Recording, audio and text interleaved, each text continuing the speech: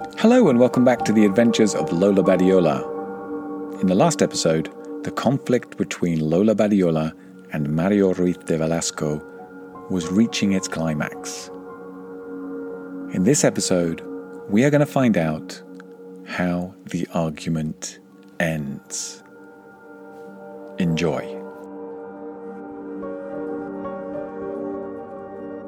The Adventures of Lola Badiola, Chapter 58. The Signature. Before Lola and her team could reach the end of the corridor, Luis Brunha caught up with them and convinced them to return to the meeting. They followed him back to the conference room to find Ruiz de Velasco in a huddle with his two lawyers. JJ and his advisor were also exchanging words. Lola sat back down, knowing that she now held the upper hand in the negotiation. She waited for Ruiz de Velasco to finish his consultation and speak. "Before we go any further," he said, "you need to turn our electricity back on." "Have you decided to retain our services?" replied Lola. "It's an option that we are considering." "Diego?" Lola turned to the technology manager and indicated that this was his moment. He reached into his bag and pulled out the one-sheet document, which he slid across to Ruiz de Velasco. "This is a contract with our standard terms and conditions," said Diego. "As you are our first client, we're offering a 25% discount on our normal fee." Ruiz de Velasco passed it to one of his lawyers. "Thank you. We will consider it and get back to you. Now turn the electricity back on." "There's not much to consider. It's only 1 page long. Here, you can use my pen to sign it." Diego slid a biro across the shiny surface of the table. The two men stared at each other. Ruiz de Velasco was the first to blink. "Are you telling me, only if I sign this document are you going to turn our electricity back on?" He was almost unable to get the words out of his mouth. "Not at all," replied Diego. "We're saying only if you sign this document can you benefit from the protection of our technology." "This is blackmail!" screamed the CEO through gritted teeth. Lola leaned forward. "In some places it's called blackmail. In others it's called persuasion." Diego continued. "It's just a 1-year contract. We're not locking you into a long-term agreement. You're under no obligation to renew it." Lola added, "But we will be issuing a press release stating that TechSpania will be using J-Block's cybersecurity technology for the next 12 months. Ruiz de Velasco looked around the room in a state of panic and fury. He turned to his two lawyers. "Do something, you useless bastards!" Once again, the two suits started quoting the laws that J-Block was breaking. Once again, Gonzalo responded to the accusations, knowing full well that they were right. The secretary from the 51st floor re-entered the office. She rushed over to the CEO to update him on all the major issues the power cut was causing around the building. Of greatest concern to her was the fact that the board of directors had been trapped in the lift for more than 5 minutes. One of them suffered from claustrophobia, and another was feeling nauseous. The chairman of the board was trying to contact him on his mobile at that very moment. Ruiz de Velasco snatched the contract from the table in front of him and scanned its contents. Then he passed it to Luis Brunha and instructed his subordinate to sign it. Brunha put on his reading glasses and started to carefully study the document that would bear his signature. "Just sign the damn thing!" shouted the CEO. "I need to read it first, sir." "Oh, for Christ's sake, give it to me!" Ruiz de Velasco grabbed the document back from Brunha, pulled out a Montblanc fountain pen from the inside of his tailor-made suit, and scrawled his signature at the bottom of the paper. Then he slid the document back to Diego. "Thank you," said Diego, as he put the signed document back into his leather bag. "Just one last thing," said Lola. "I myself will be your account manager." "Wonderful," replied the CEO, transmitting his sarcasm and impatience in equal measure. "Therefore it wouldn't be right if you were suing me for 150 million euros, would it?" Gonzalo knew that his moment had arrived. He took out the legal document that Lola had asked him to prepare. He passed it to the lawyers from Urdangarin Mendoza, who started to read through it. He explained to them in elaborate legal language that all current and pending lawsuits against Lola relating to the recent breach of Texpania and its consequent drop in share price needed to be immediately and permanently withdrawn. He said that everyone in the room knew that Miss Badiola was innocent and the lawsuit represented a malicious and slanderous attack on her character. He then started to explain in great detail the individual clauses of the document that the lawyers had in front of them. Before they had time to finish reading or responding to it, Ruiz de Velasco grabbed the document from under their noses, signed it in the appropriate places, and then threw it back at Gonzalo. "Now, turn the electricity back on." Lola turned to Park, who was waiting for the signal, and nodded her head. He typed some code into the laptop, and all at once the lights went on, the air conditioning restarted, and the coffee machine beeped 3 times. There was a moment of silence in the boardroom before JJ's legal counsel cleared his throat and spoke in a conclusive manner. "Well, ladies and gentlemen, it appears that there has been a material change in the circumstances and hence the value of J-Block. It is therefore appropriate to suspend our current negotiations. On behalf of J.J. Thompson and the other shareholders, I would like to thank you for your offer, but at this juncture I respectfully decline it." Ruiz de Velasco sat motionless in his chair, staring at Lola. His aura, which had blazed like a forest fire for the last 15 minutes, cooling down to a steady green glow. One of the character traits of a great leader is the ability to move on, to understand that these moments of victory and defeat are merely signposts on the road of success. The CEO was, once again, the embodiment of elegant composure. "Your father did everything by the book, Lola," he said, with eerie calmness. "He was a straight shooter, known throughout Spain and South America as someone who did things right. What would he think of his one and only daughter? Would he be proud of her?" Lola stared back at Ruiz de Velasco, not losing eye contact for a second. She slowly reached for her glass of water, her hands steady and strong, and took a small sip. "I am not my father," she replied. There was silence in the boardroom. And then Ruiz de Velasco slowly rose to his feet and buttoned up his jacket. It was the signal that the meeting was over. Everyone else stood up in unison. "It's going to be an interesting business relationship, Miss Badiola," he said, unemotionally. He turned to his lawyers and told them to wrap up the meeting and join him in his office with the board of directors. Then he walked quickly out of the conference room. Lola immediately turned to JJ. He had been quiet throughout the meeting. She wondered what he was thinking. She needed his validation. "I brought you J-Block's first client," she said. "I recruited Pluto as a programmer, and I'm free of all my legal distractions.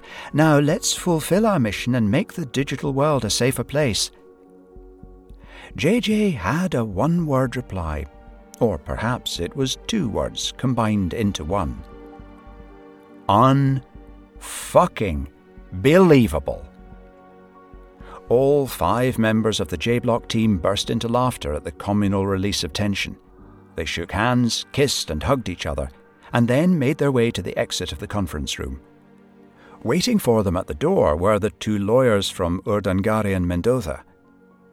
"You know these contracts aren't worth the paper they're written on," said one of them. Gonzalo had anticipated the argument and stepped forward.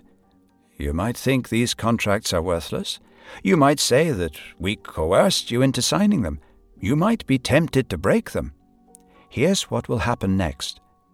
You will find yourself in court explaining how a relatively unknown company called J-Block was able to hack into your systems, temporarily shut down your headquarters, and convince your CEO to sign a contract. Think about how this will appear to the outside world only 2 months after the press conference in which you explained in great detail all the improvements you were making to your cybersecurity systems. Just think about what that would do to your share price. Without another word, Lola opened the door and led the team along the corridor, past the oil paintings and the panoramic views of Madrid, to the 51st floor reception. The elevator arrived, and Lola allowed the 4 men to enter before she did. She patted each of them on the back as they walked inside. Then she pressed the button, and the doors closed. A song could be heard from the elevator as it descended past each floor of the Texpania headquarters, a song which was being sung with enthusiasm and delight, albeit slightly out of tune. Campeones, campeones, oe, oe, oe.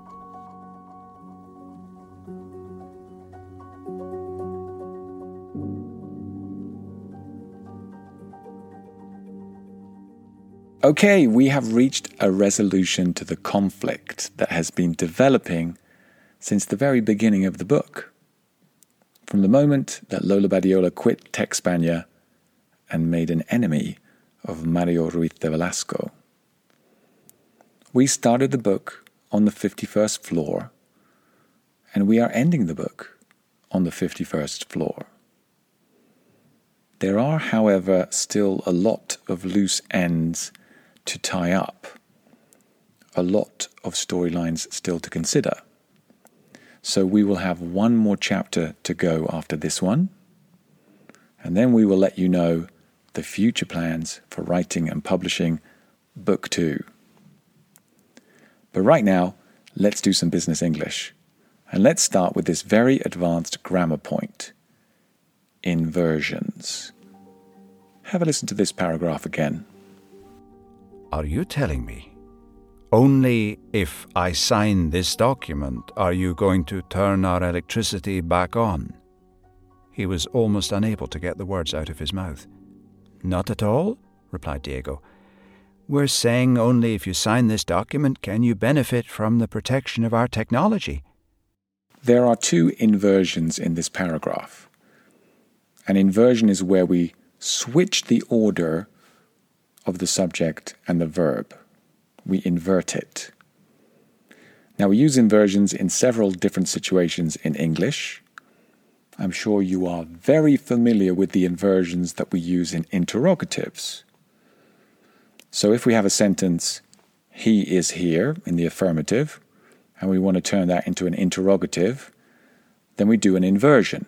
We switch the order of the subject and the verb. Is he here? Now, there are other less common situations where we use these inversions. For example, we can use the grammar structure with adverbs. So on the one hand, you can say, he is rarely at the office. On the other hand, you can use the inverted form and say, rarely is he at the office. Similarly, instead of saying, I am never late, you can say, never am I late. In each case, we put the adverb at the beginning of the sentence, and then we invert the subject and the verb order. And the purpose of the inversion in this case is to give more emphasis to what you are saying or what you are writing. And in these 2 previous examples, we are emphasizing the adverbs, rarely and never. This inversion also happens with phrases starting with only. Only if. Only when. Only after. So in this chapter we have the following sentences. Ruiz de Velasco says, are you telling me only if I sign this document are you going to turn our electricity back on? And Diego replies, only if you sign this document can you benefit from the protection of our technology? Are you going to? Can you benefit? That is an inversion. Now, these inversions are not that common, certainly clearly not as common as the inversions that appear in interrogatives. But as advanced speakers, you may have seen this in formal documents, in reports, in newspaper articles, and wondered why. Why are they inverting? Why are they changing the order of the subject and the verb? And this is the explanation why. With adverbs and with certain expressions like only if, only after, we can invert the grammatical structure. Okay, let's move on to a second advanced grammar point. In the previous episode, we reviewed the rules of question tags. And here is another example. Listen carefully. Therefore, it wouldn't be right if you were suing me for 150 million euros, would it? There are various ways that you could ask this question. So Lola could say, would it be right for you to sue me? So this is like an open-minded question, one in which you are not sure what the answer is going to be. She could also say, it wouldn't be right to sue me, right? Now this is an informal way of using the question tag, and here Lola is implying that it's not right for her to be sued. And with the question tag at the end, she is simply seeking confirmation of the fact. But in this case, in our story, in the dialogue, she actually uses the formal and more complex question tag. It wouldn't be right for you to sue me, would it? If you need to review this grammar point, just go back to episode 53, where we discuss it in more detail. Okay, now let's move on to some important vocabulary. Here we go. Just one last thing, said Lola. I myself will be your account manager. Wonderful, replied the CEO, transmitting his sarcasm and impatience in equal measure. In a previous episode, we discussed the meaning of irony. It's an implicit form of communication where you say the opposite of what you mean in order to emphasize your point. So let's say a client decides to cancel an important meeting at the last moment yet again. You might say something like, wonderful, or fabulous. You are saying the opposite of what you mean to emphasize your frustrations. So how does irony turn into sarcasm? Well, the point about sarcasm is it has a condescending tone. It is intended to embarrass or even potentially insult the person who it's directed to. There's a negativity in sarcasm. So if I drop my keys, my sarcastic colleague might say to me, well done, Michael Jordan. Or if I forget the name of one of my clients, my sarcastic colleague might call me the world memory champion. That's sarcasm. It can be clever, it can be funny, but its intention may not be kind. Okay, let's move on to a couple of interesting words. Listen to this sentence again. He explained to them in elaborate legal language that all current and pending lawsuits against Lola relating to the recent breach of TechSpania and its consequent drop in share price needed to be immediately and permanently withdrawn. He said that everyone in the room knew that Ms. Badiola was innocent and the lawsuit represented a malicious and slanderous attack on her character. Someone who is malicious enjoys hurting or embarrassing others. Malicious is the adjective based on the noun malice, which means a desire to harm others.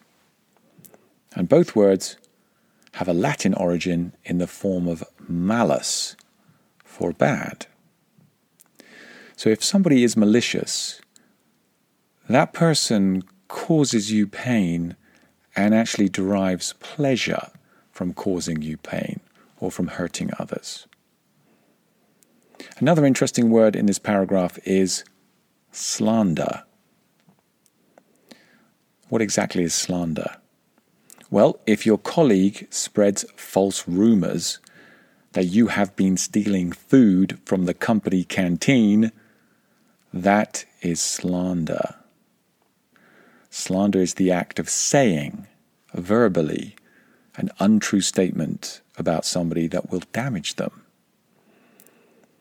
And in legal situations, the word slander is applied to spoken communication, and the word libel is applied to written statements about someone or something. Okay, let's move on to this expression here. Lola sat back down, knowing that she now held the upper hand in the negotiation. She waited for Ruiz de Velasco to finish his consultation and speak. If you have the upper hand, you have more power than anyone else. You have control. Now, to have the upper hand, this expression derives from the interaction between two lovers, two friends, a husband or wife, when they hold hands as they walk down the street. One of them will have their hand above the others, facing downwards. That's the upper hand. That is the dominant position. It's also apparent in the way that some people shake your hand when they meet you. Have you ever noticed how certain people, particularly alpha males, grip your hand really hard when they shake your hand? And then some of them twist your wrist slightly so their hand is pointing downwards and is above your hand, which is pointing upwards. They are trying to be dominant. They are trying to make you submit to them. So they want to have the upper hand even before the conversation or the negotiation has started. Just watch any meeting that Donald Trump has with another foreign leader. Not only does he put his hand in this dominant position, he also pulls very hard towards him, so the other person is immediately off balance. It's a classic and very transparent power move by an alpha male. The perfect handshake is much more balanced. Both people have their hands perpendicular to the floor. The grip is firm, but not uncomfortable.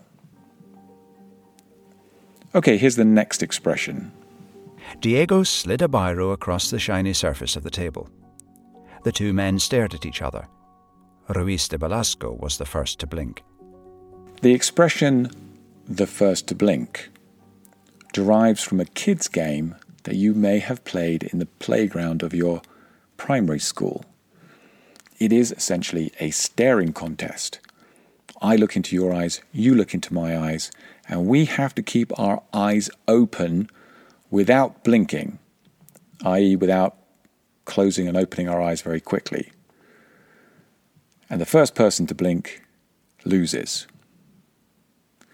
Now, in an adult context, it sometimes refers to tense confrontation between rivals, and it can be applied to business situations or even military situations. My father-in-law had a book in his study entitled The Other Guy Blinked First. How Pepsi Won the Cola Wars. And this was a book written in the 1980s when Pepsi's market share was growing and Coca-Cola was losing out. So the managers and the executives at Coca-Cola decided to do something radical and new. They decided to introduce new Coke. They changed the flavor of their beloved drink.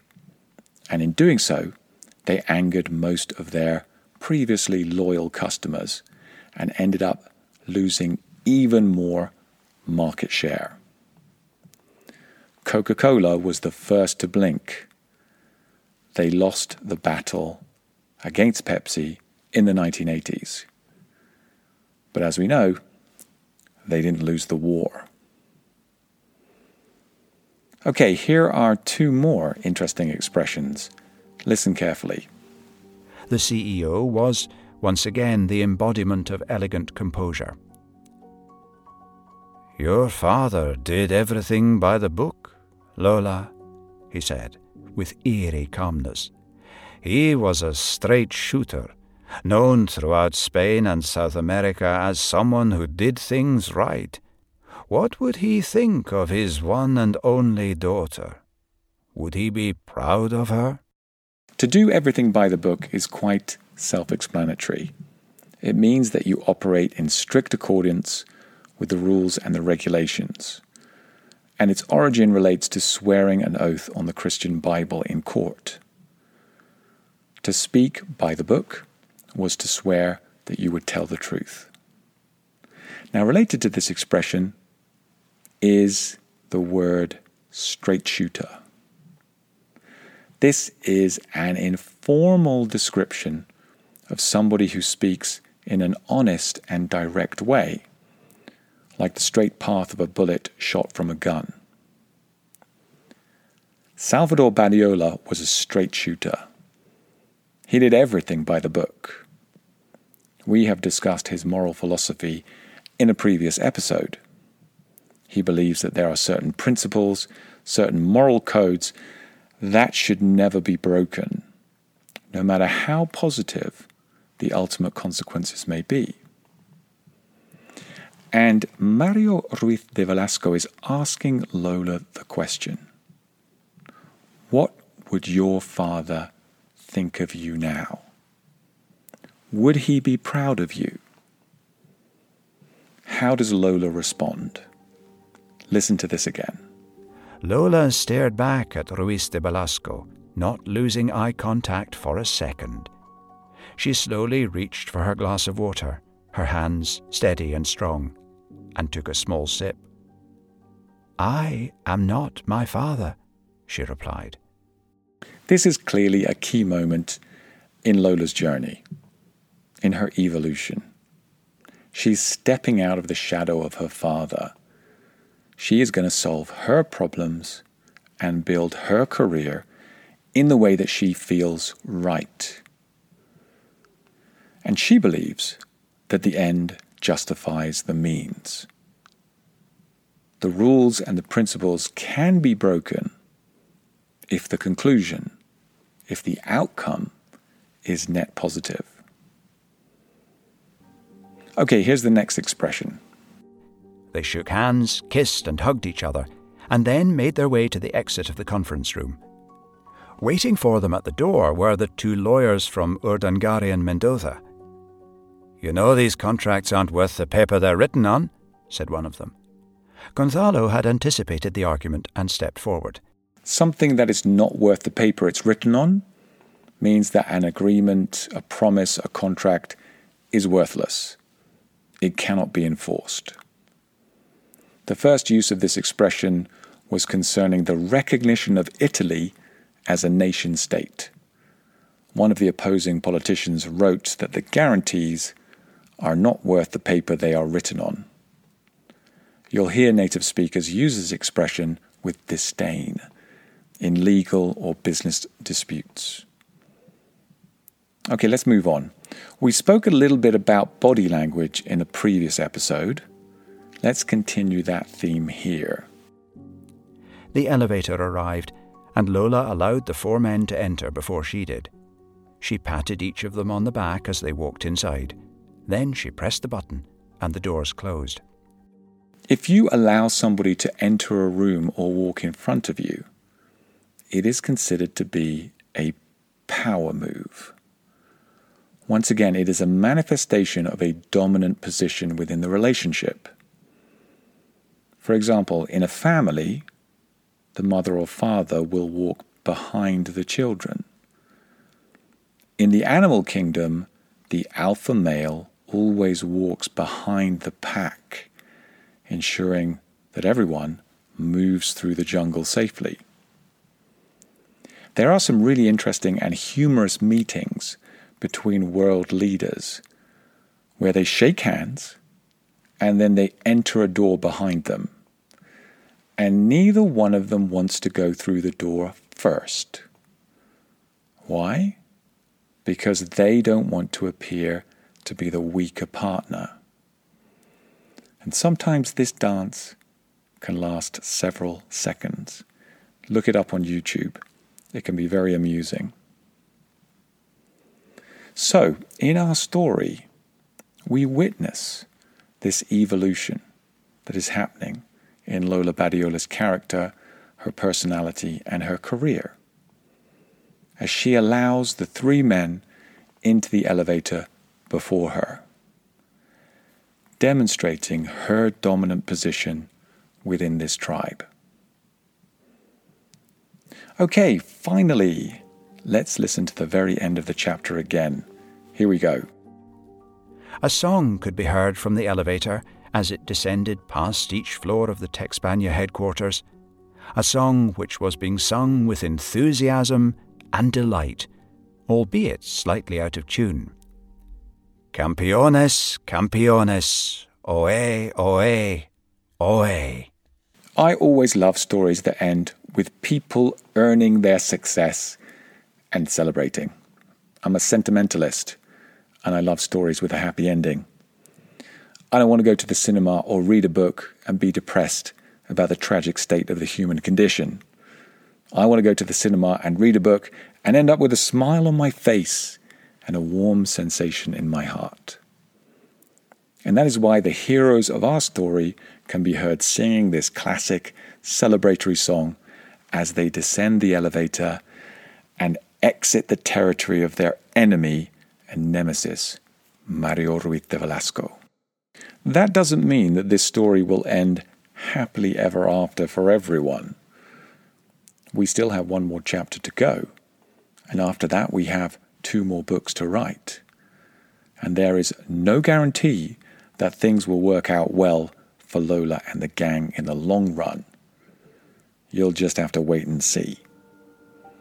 And on that mysterious note, we come to the end of today's session, the penultimate of this book.